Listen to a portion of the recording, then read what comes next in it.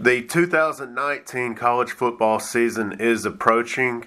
Dan Harrelson here alongside Air Force head football coach Troy Calhoun. Coach, how are you doing today? Good, doing well.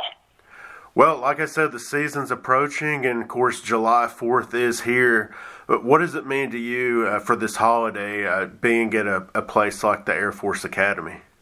Yeah, Dan, it sure does. I mean, you look just our players here, the sacrifices, the commitment they've made to serve, which is extraordinary for anybody that's 18, 19, 20 years old. And so I'm not so sure every day's not Independence Day here, just because how much we value our freedoms here at the United States Air Force Academy. And truly for a good number of our coaches also, as many of them have also worn the uniform. Once July 4th does come on the calendar, of course, Media Day follows, and then fall training camp will be here, so it all goes in sequence pretty fast. How excited are you for another college football season? Of course, this will be, your 13th at the Academy. You started back in 2007. Yeah, Dan, I'll tell you what, every single day you wake up, I look forward to coming to work. I love working. And our coaches feel that way too. I mean, whether it involves putting a practice plan together, some aspect of recruiting, but most certainly when it comes to the oversight, the development, and the mentoring that goes on with our young men that are going to be leaders in our United States Air Force and for our country. Well, during your time as head coach at Air Force, you've won 4 Commander-in-Chief's trophy, which is pretty remarkable. I know you kind of strive for that 5th one also. What does it mean to you to win that trophy going against the other schools, for the military schools for this nation in Army and Navy? Yeah, Dan, we're in a really, really unique situation here.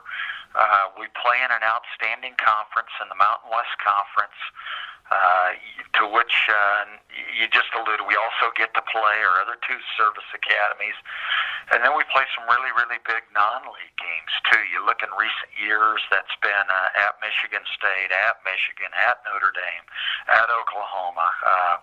Here in 2 months, we begin a 2-game series, home and home, with the University of Colorado too. So, there's a little bit different flavor and juice that's involved in each game that we do play. So there's something pretty special when you do play Service Academy games, and certainly we want to be competitive not only in those games but in each game that we do play. Well, you mentioned Colorado, and then of course Colorado State that you play. How big and how important is it to play those in-state schools, especially for the fans in that area? Yeah, Dan, I don't know of many schools that certainly have a national cup per se, amongst the service academies, and yet at the same time, within their own boundaries of your state, are able to play against 2 really, really strong programs. We're fortunate that way, and it's competition that we welcome. It's hard, it's difficult, extremely challenging. But I'll tell you what, I don't think you'd gravitate to the United States Air Force Academy if you didn't embrace challenges. You're one that actually played at the Academy also back in the mid-'80s as a quarterback. Would you say this is pretty much a dream job for you?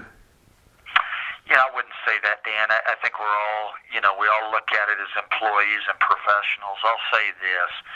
Every day you get a chance to be a part of football as a coach, it's a dream job. And goodness, the years that we worked, whether it was both with the Broncos and then also with the Houston Texans, you'd wake up and realize I'm a little bit fortunate.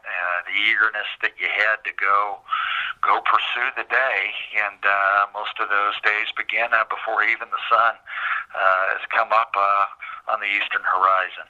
Well, Coach Calhoun, thank you for taking a few minutes coming on the podcast, especially this time of year where everybody celebrates the Independence Day for this great nation.